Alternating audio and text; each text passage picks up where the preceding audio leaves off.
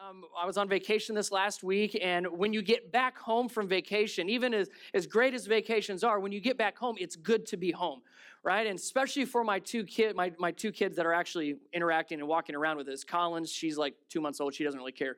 But the other two, when we walk in the door, they are just so excited. And can you guess the first place they run to? They want to see their what? Their toys. Their toys. They don't care about the bedrooms. They don't care about the kitchen. They don't care about us unloading the van. They walk in, and we kind of have a makeshift playroom right when you walk in the front door. So we walk in, and it's like they hadn't seen these toys in years. I'm like, we've been on vacation. We've been playing. We've been seeing things. We've been doing things. You really miss your toys. And they run in, they see their toys. And we try as parents our best to keep all of these toys organized. And I can imagine, you can guess how that goes. So we have these bins that keep, for the most part, these toys organized. And so the first thing that they do is they run over to these bins, and then they do what with them? Man, they just dump them. You would think, logic would say, reason would say, well, let me sort through and pull out the toy that I miss the most and want to play with. That is not how a 4 and a 2-year-old think. They see the bin, they lift it up, and they just dump it. Nope, that's not what I was looking for. They go get another bin, and then they just dump it. And we have about 8 of these bins, and in about 30 seconds, they have just dumped all of these bins out all over the playroom. And we're like, okay, we'll let them do it. But then I say the parent phrase, that's your mess, so you need to clean it up. That's your mess, and you made it. So at some point today, you're going to need to clean it up. And they give me the yeah. So we go throughout our day. We're getting ready to eat dinner. I say, hey, before we do anything else, that playroom is still a mess. So before you do anything else, before we have dinner, you need to go and clean it up. Everything kind of halts until they clean up the mess that they've made. It's a lesson we've all at least been taught, and hasn't caught on to all of us necessarily, but it's a lesson we've all been taught. It's a lesson we try to tell our kids. If you make a mess, you have to clean it up. And if you don't clean it up, then you're not able to move forward. You're not able to go out and play. You're not able to sit down and have dinner. You're not able to do anything else until you clean up that mess. It's a good lesson to learn culturally in our society. It is a difficult and even, I would say, wrong lesson spiritually speaking. Here's what I mean by that. In our spiritual lives, we all have messes, we all have mistakes, we all have failures, and God's grace covers that through his son Jesus. That's what Jesus did on the cross, is he took care of our messes, our sins, our past, our baggage, our mistakes. He took care of it. He took them all. But what happens is we take that concept of, well, it's my mess, I've got to clean it up, and we carry that into our spiritual lives, and we feel like we cannot move on until we make up for it in some way. Well, all the things that I've done and all the things that I've said and all of that in the past, we feel like we can't totally move on until we've made it right in some way. And we might know, if you're a believer in Jesus, you might know in your mind, and you would even confess with your heart, man, I know Jesus, I believe in him, and I believe in his grace, but I still have all of this that I'm trying to make up for. I'm trying to still clean up. I'm trying to still make it right. That's what the Galatians were doing. We're going through the entire letter, not just a book, but a letter that Paul wrote to the early churches, plural, early churches in Galatia.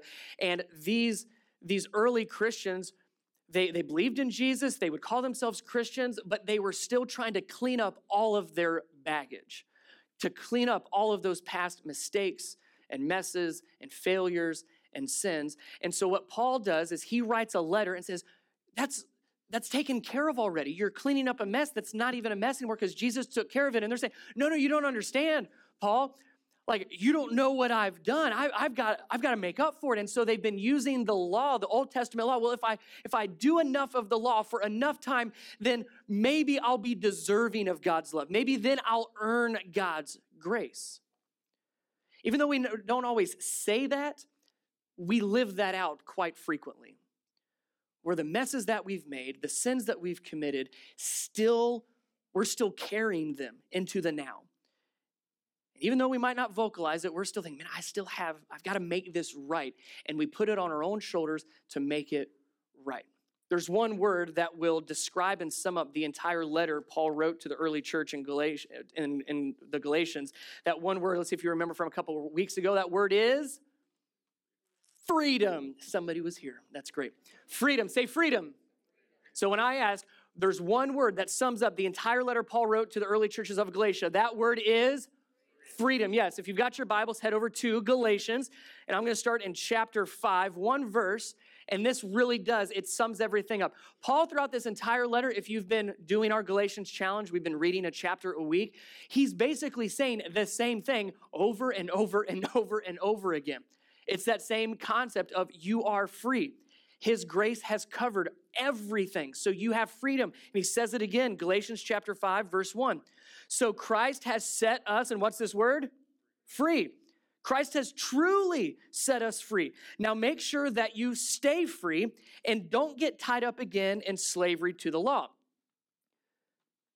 He gives a fact, and he gives two sets of instructions here. The fact is Christ has truly set us free. We are free. Because of what he did on the cross, because of his resurrection, we have grace, the free gift of grace. That grace has set us free. That's the fact. And then he gives two sets of instructions. He says, make sure you stay free. And then he says, don't get enslaved again. Don't get tied up. Don't get tangled up again with being enslaved to the law. So what he's saying here is, remember, you're free. If you've not caught on yet, you're free. You're truly free. I mean like really, really, really free. Not kind of free. Not free until you clean up your own mess. No, truly free. So make sure that you stay free and make sure that you don't get tied up trying to make it right because you can't. That's what he says. And he says that same thing over and over and over again. So the real question we need to be asking is, not are we free, because he just said we are. You're truly free. Christ has truly set us free. The question is, how do we stay free? How do we keep from being tied up? Because that's the two instructions he gives these early churches. He says, here's what you are. You are free, but make sure you don't lose it. Make sure you hang on to it. You got to keep that freedom. Because it's not that we lose the freedom, but we give it up because we go back to what enslaves us, and that is trying to make things right on our own. To help get that into the minds and the hearts of the Galatians here, right before this, he gives an example. These early Christians would have been very, very familiar, many of them, with the Old Testament, especially an Old Testament name that many of us are familiar with is Abraham. Abraham is called the father of Israel. He was kind of the first one, the patriarch, and we're going to see how this plays out in just a moment. But he brings up Abraham and part of Abraham's story to help them understand that concept. You are free, stay free, don't give it up. We give it up by going to the law. We give it up by trying to do it on our own. So in chapter 4, right before he says that statement in chapter 5, verse 1, he begins to say, this is a lot like Abraham. You've heard this before, Galatians chapter 4, verse 21. Paul says, tell me, you who want to live under the law, do you know what the law actually says? The scriptures say that Abraham had two sons. Anybody know their names? You've got two. Isaac and, nice, yes, Isaac and Ishmael. We're going to see them here in just a moment. That the scriptures say Abraham had two sons, Isaac and Ishmael, one from his slave wife and one from his freeborn wife. The son of the slave wife was born in a human attempt. If you're taking notes, circle human attempt. The son of the slave wife was born in a human attempt to bring about the fulfillment of God's promise. But on the other hand, the son of the freeborn wife was born as God's own fulfillment. Circle God's own. But the son of the freeborn wife was born as God's own fulfillment of his promise. That's very wordy, and for the Galatians, this would have made perfect sense. They would have immediately said, oh, I see where you're going with this. For us, when we don't know the whole story, it's a little like, that sounds kind of confusing. He had wives and sons, and what does this have to do with being free and being enslaved and everything else? What Paul's showing is, again, there's freedom in Christ because of grace, and then there's slavery outside of that because we're trying to earn it. We're trying to do everything we can, in this case through the law, all the Old Testament. Well, if I do this, then I will be deserving of God's grace. If I do what God had said in the Old Testament long enough, then I would finally earn God's love, his grace, and his forgiveness. Instead of Jesus coming and said, hey, I'm going to cover it all. And you don't earn it, you don't deserve it. That's grace. We have freedom through grace. We are enslaved to the law. And what we say here is that human attempt. I'm trying to make up for my messes. I'm trying to clean up my past. So we need to dig in a little bit further to Abraham. Like I said, the Galatians would have heard that and said, oh, okay, I get it. The dots are connected. I hear you, Paul. For us, we don't totally know that story as well as the early churches would have. So I want us to walk through part of Abraham's story. Now, according to my clock, I have 23 minutes to cover about 25 years of this part of the story. Hope you don't have plans after this. We might go long. Now, I'm going to condense it really, really quick, so you're going to have to listen super fast as we go through part of Abraham's story. And I'm going to focus on several of Abraham's birthdays. So we're going to start when Abraham was 75. Super young, according to Scripture here. So here we go. When Abraham was 75, here's the beginning of his story as it relates to how God called him. Genesis chapter 12, starting in verse 1, the Lord had said to Abram, this was Abraham, there's going to be a name change in a minute, so stay with me. The Lord had said to Abram, leave your native country, your relatives, and your father's family, and go to the land that I will show you. I will make you into a great nation. I will bless you, make you famous, and you will be a blessing to others. I will bless those who bless you and curse those who treat you with contempt. All the families on earth will be blessed through you. So Abraham, he obeyed. It says that he departed as the Lord had instructed, and Lot went with him. Abraham was 75 years old when he left. So here, 75 years old, he's been kind of following God already, was known to God and knew of God, and God finally spoke to him and said, Abram, I've got a plan for you. And it's not just a plan for you now. I'm going to start with you, and I'm going to create a great nation. You're going to be the father of nations. Your descendants are going to be so many you wouldn't even be able to count them. That promise was given to Abram at age 75. And he's like, that sounds great. Wonderful. And at this point, he had no children. His wife Sarai, they had no kids at this point. So 75, no kids. And God gave them a great promise. Not just will you have children, you are going to have so many descendants. And not just many descendants, I'm going to make you a great nation. 10 years later, now he's 85. Here's what happens next. Still no children. 10 years from 75 and now 85. And he's, hey, God, remember that promise you gave me about 10 years ago when I left all of my relatives and all my family and all my friends and my home? Remember I left because you made a promise to me? Well, I'm still waiting. And so he does. He talks to God and says, God, I still don't have kids. And you promised me descendants. You promised to make a great nation from me. And I don't see how this is going to happen. Look how God responds to him. He takes him outside. Genesis chapter 15, starting in verse 5, says, the Lord took Abram outside and said to him, look up into the sky and count the stars if you can. That's how many descendants you will have. And Abram, what's this say here? Believed. Abram believed the Lord, and the Lord counted him as righteous because of his, and say this word, faith. Now that's important because the Galatians would have remembered that. That is a huge piece. And throughout the New Testament, you hear different New Testament authors reference that verse right there in the Old Testament. Because even though Jesus hadn't come yet, right? Check this out. Even though Jesus hadn't come yet, Abram was counted as righteous, not because of what he did, not because of his obedience, not because of his works, trying to do everything right, but because of faith. Because of faith. So here, even Abram, he recognized, and God even mentioned it, it's like, hey, you're righteous not because you do everything right. You're righteous because you have faith and you believe, not because you're trying to live perfectly. So he believed God, 85, okay, I see the stars. Okay, your promise is great. I believe you. Let's see what happens. But reality has still taken a deep hold on him and his wife. God, I know you tell me that I'm going to have descendants like the stars, but the reality is it's 10 years and you're promising, and either you can't keep this promise or for whatever reason you don't want to keep this promise, because look what happens next. Very next chapter, verse 16, this is still when he is 85 years old. His wife, now Sarai, this is verse 1 out of chapter 16, Abram's wife had not been able to bear children for him, but she had an Egyptian servant named Hagar. So Sarai said to Abram, the Lord has prevented me from having children. Go and sleep with my servant. How's that for a soap opera drama for you? Go and sleep with my servant. Perhaps I can have children through her.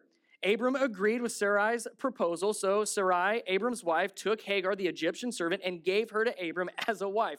This happened 10 years after he had settled in the land. So, promise was given here, you're going to have descendants, you're going to have many children. 10 years later, still hasn't happened, but God still gave him the promise. Trust me, have faith in me. I'm going to make good on this promise. But Abram and his wife, they still are struggling. Like, I don't see how this is going to happen. We're getting older. We're not getting any younger. And so his wife says, I have an idea. I have a servant. She can have kids. How about we do a swap? See if you can have kids through her. And Abram, in all of his old age wisdom, says, that's a great idea. I mean, you can't make this stuff up. And so they do. They kind of swap, and now he's got two wives, and so he sleeps with Hagar, and they have a son, and that son is Ishmael. So he's 86 when he has Ishmael. And he's thinking, hey, we did our part. God gave us a great promise. He wasn't fulfilling his end of the deal, so we'll take matters into our own hands. Oh, we do that, don't we? And God makes some promises, and we read things through Scripture, and we don't like his timetable. So, God, you're not working on my time frame, so how about I give you a hand here? You need some help, so let's take matters into our own hands, and let's take care of it on our own. Remember in Galatians, Paul describes this as the human attempt. You circled human attempt. They make a human attempt to fulfill God's promise at age 80 for when Abram was 85 years old. Even after the promise was given, he says, God, you need a little help.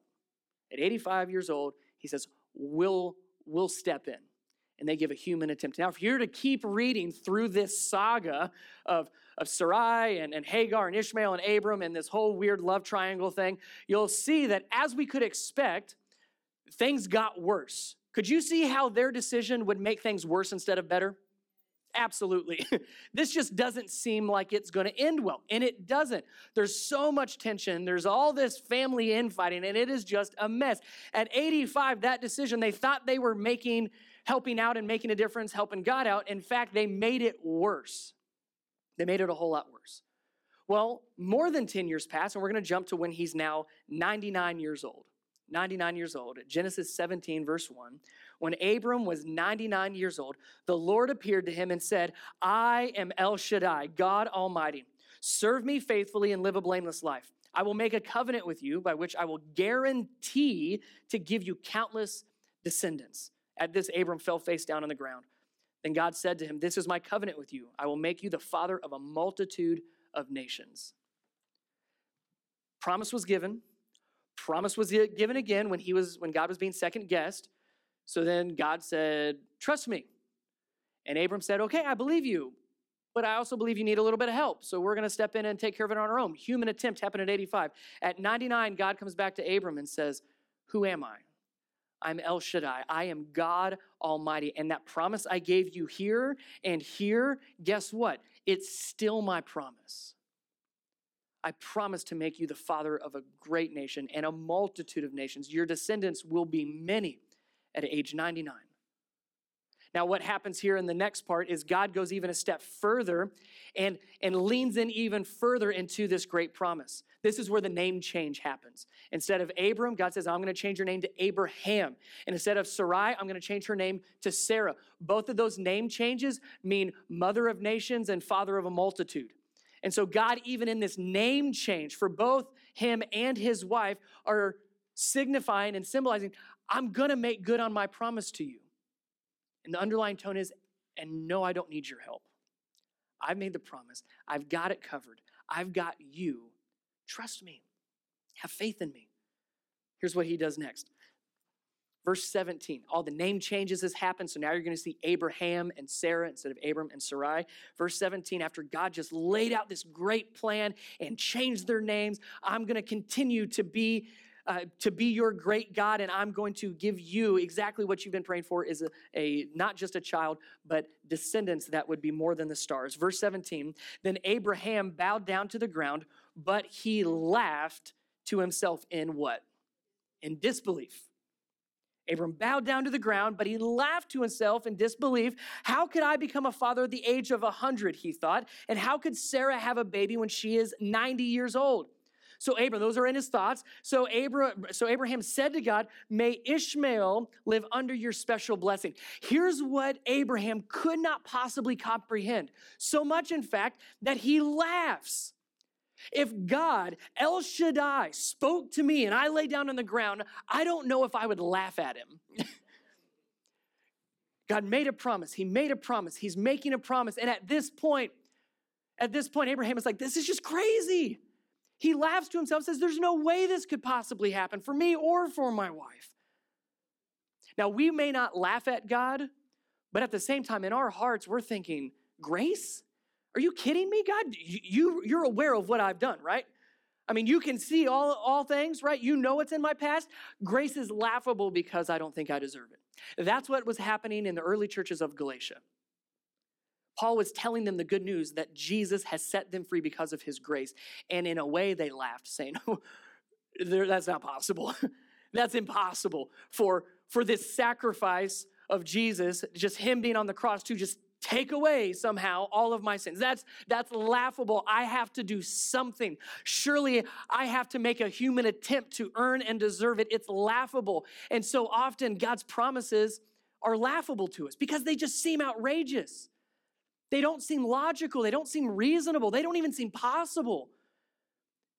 And so we laugh. We say, that's not God. God, I appreciate the sentiment, but I'll take care of it on my own. That's basically what Abraham is saying here. And when he responds back to God, may Ishmael live under your special blessing, what Abraham is saying is, you must mean that my great nation, the descendants are going to come through Ishmael. And Ishmael, remember, was their human attempt, right? That's exactly what he thought. He said, okay, God, you're going to make good on this promise. I mean, it's been so long since you made the promise, but you keep saying you're going to make good on it. Well, surely you mean because of what I did to help, you are now going to be able to have more descendants because of what we figured out with Hagar and Sarah, and now we have Ishmael. So I do have a son. It's not exactly what you promised, but we'll make it work, is kind of what Abraham is saying to God. Look at God's response. Very next verse, verse 19, but God replied, no.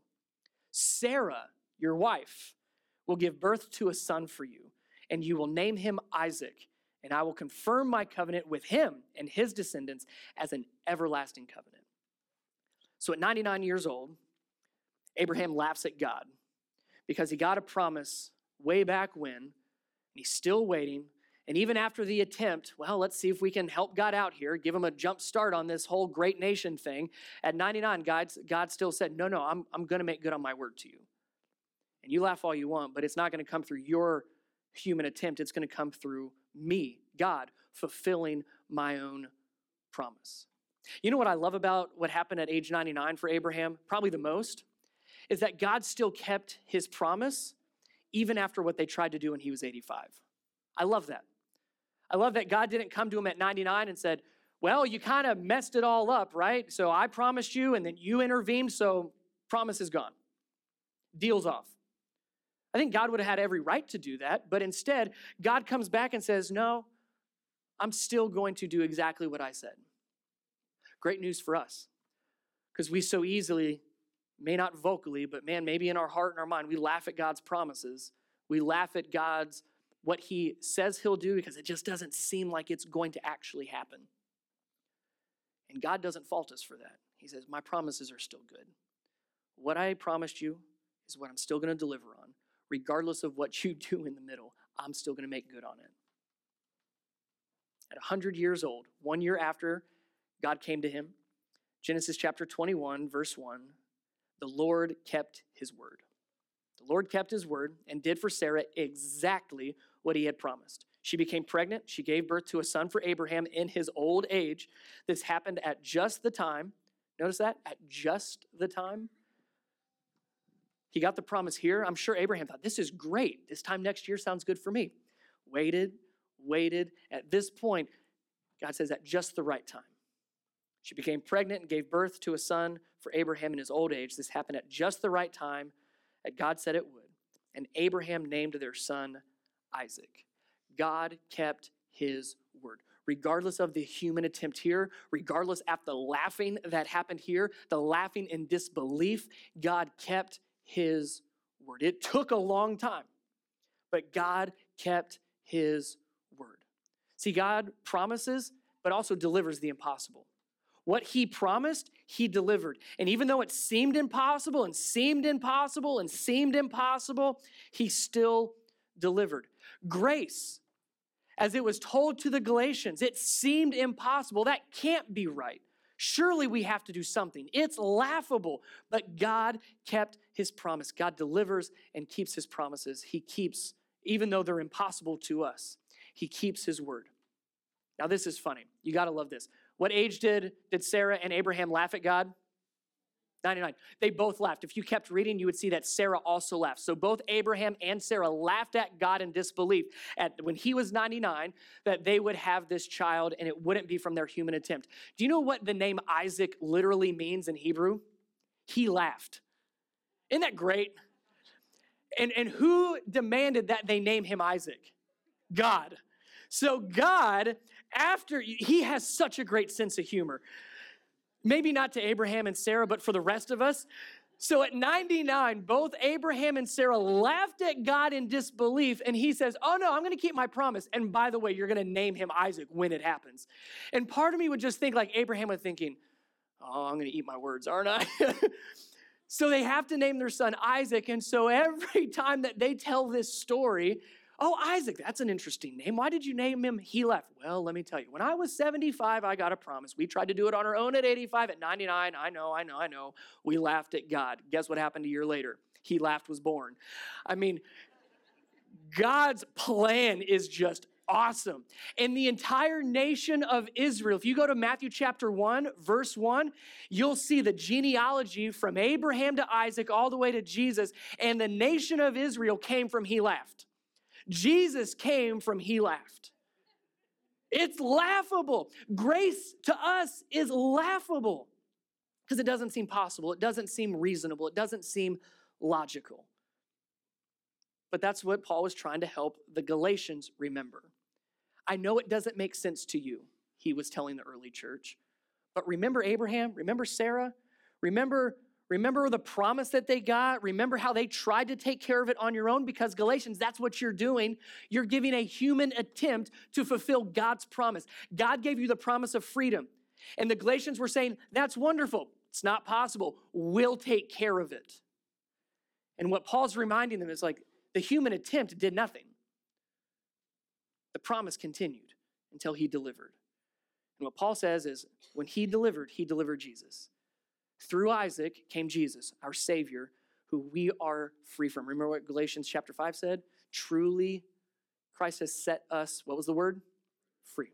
Truly, he has set us free. It seems laughable, but that's what he was helping the Galatians understand. Yes, he set you free. Make sure that you stay free and make sure that you don't get tied up in trying to take care of it on your own, because remember this story? Remember Abraham, remember Sarah. Remember that God delivers, but he also promises what we would deem impossible. So what does this tell me? When I was rereading this incredible story of Abraham and Sarah, it gave me one great reminder. And if you want to write this down, this would be a great thing for you to keep in the back of your mind. And it's something that I'll struggle with. It's something that you'll always struggle with. It's what the Galatians were struggling with. We need to trust God instead of trying to be God. Trust God instead of trying to be God. Because Abraham had moments of faith. He was even counted righteous because of his faith. He believed, but in that same year of believing God, he also, well, I've got to take care of it on my own. And then he laughed in disbelief. And it's easy to lose that. But what Abraham and Sarah were trying to do is, God made a promise, I've got to take care of it. It's not our job to be God. It's not our job to make good on God's promises. It's our job to say, okay, trust God instead of trying to be God. Now, does that mean we have no responsibilities? No, we're going to talk about that the next couple weeks as we finish out Galatians. There's a lot that we have the opportunity to do, but we don't be God. We trust God instead of trying to be him. I told you Paul says the same thing over and over and over again. Back in Galatians chapter 2, verse 16, he says this, yet we know that a person is made right with God by faith in Jesus Christ, not by obeying the law. And we have believed in Christ Jesus so that we might be made right with God because of our faith in Christ. He's saying the same thing again and again. Not because we have obeyed the law, for no one will ever be made right with God by obeying the law. It's all because of our faith. Christ has truly set us free. How did that happen? What he did on the cross, and by us just saying, okay. That's it. But we all fall back because we look in our past and, man, I've made a mess. Man, I've done a lot wrong. God, it's laughable that you would still love me. It's laughable that you would forgive me. It's laughable that you would just cover it, that you would just take it away. Understand, Jesus gives us freedom from all of our failures. Every single one of our failures, Jesus gives us freedom. That one word that is about, that Paul writes throughout all of Galatians is freedom. Jesus gives us freedom from all of our failures. And I know what happens and what tends to happen is, like I said, we go back, well, it's my mess. I've got to clean up my mess. He's taken care of it. And know those past sins and those mistakes and those failures and all of those faults. No, he's not ignoring them. He's not, yes, they happen. And there are some very real consequences that, yes, we still deal with. But what Jesus did do is he took them to the cross. He's not excusing what we did. He's not saying, oh, there, it's okay. He said, no, it was wrong. Your human attempt is wrong. You going behind my back and trying to take care of it was wrong. You laughing in disbelief was wrong, but I still love you. I still care for you. And that promise is still there. Jesus frees us from all of our failures. I think what this is going to hit home, the person that this is going to get hit home for right now, is the person in here that is tired. The person here that's exhausted. The person here who has been trying in vain to clean up their past and feel like they're getting nowhere, maybe even to the point where you would say, I'm making it worse. I can't seem to just get past my past is probably what you would think. And you're tired of messing with it, you're tired of dealing with it, but it's your mess, so you feel like you've got to clean it up. There's a phrase that comes out of the sport of boxing. It's the phrase, throw in the towel. For the phrase, throw in the towel. That phrase came from boxers that after getting beat up for so long, they haven't tapped out yet, and they haven't been knocked out yet, but they have gone round after round after round after round after round, and they are between rounds finally, and they're just done. So either themselves or one of their managers around them would take a towel and throw it into the ring and symbolically show their opponent, we're done. For that boxer, that's a sign of defeat. As Christians, that's a sign of victory. Because we are not intended to fight battles that have already been won by Jesus. That's what Paul meant when he said, make sure you stay free. Don't get tied up again by trying to fight a battle that he's already freed you from. If you're tired, if you're exhausted, if you need to throw in the towel, Jesus has already taken care of it. And sure, we've got consequences that we've got to deal. There's consequences. The consequences from Ishmael continued throughout history. You can read about all throughout the Old Testament. There were still consequences, but God's promise was still true. And Abraham and Sarah still experienced freedom, just like we do. Can I tell you and give you permission to throw in the towel? I'm not telling you to quit. I'm telling you to quit fighting a battle that Jesus has already won for you. You don't have to clean up your mess. He took it to the cross for you already. We get to live in freedom. And I know that just doesn't seem fair. Grace is not fair. You hear that? Grace is so not fair that I get to live a free life and Jesus had to go to the cross. Tell me, there's nothing fair about that. But that's grace, and that was God's choice, and that was his promise for every single one of us. If you're tired of getting beat up and if you're worn out, throw in the towel. Put your energy elsewhere, seeking after God and living in a freedom that he intended you to have. Let me pray for us. Jesus, thank you so much for freedom. Thank you that we don't have to earn it. Thank you that we don't have to do anything to make up for it. Thank you that it's truly free. That it's not with strings attached, that it's not with any disclaimer, but your grace is exactly that. It's grace. God, help us to put our energy and our focus on where you would desire. Instead of fighting these battles and trying to clean up our past, that we would just live in freedom because you've already taken care of that, and that we would use our freedom to help others. We would use our freedom to lean into our relationship with you. God, give us the courage to throw in the towel, to celebrate victory with you and the freedom that we have because of your grace. In Jesus' name, amen.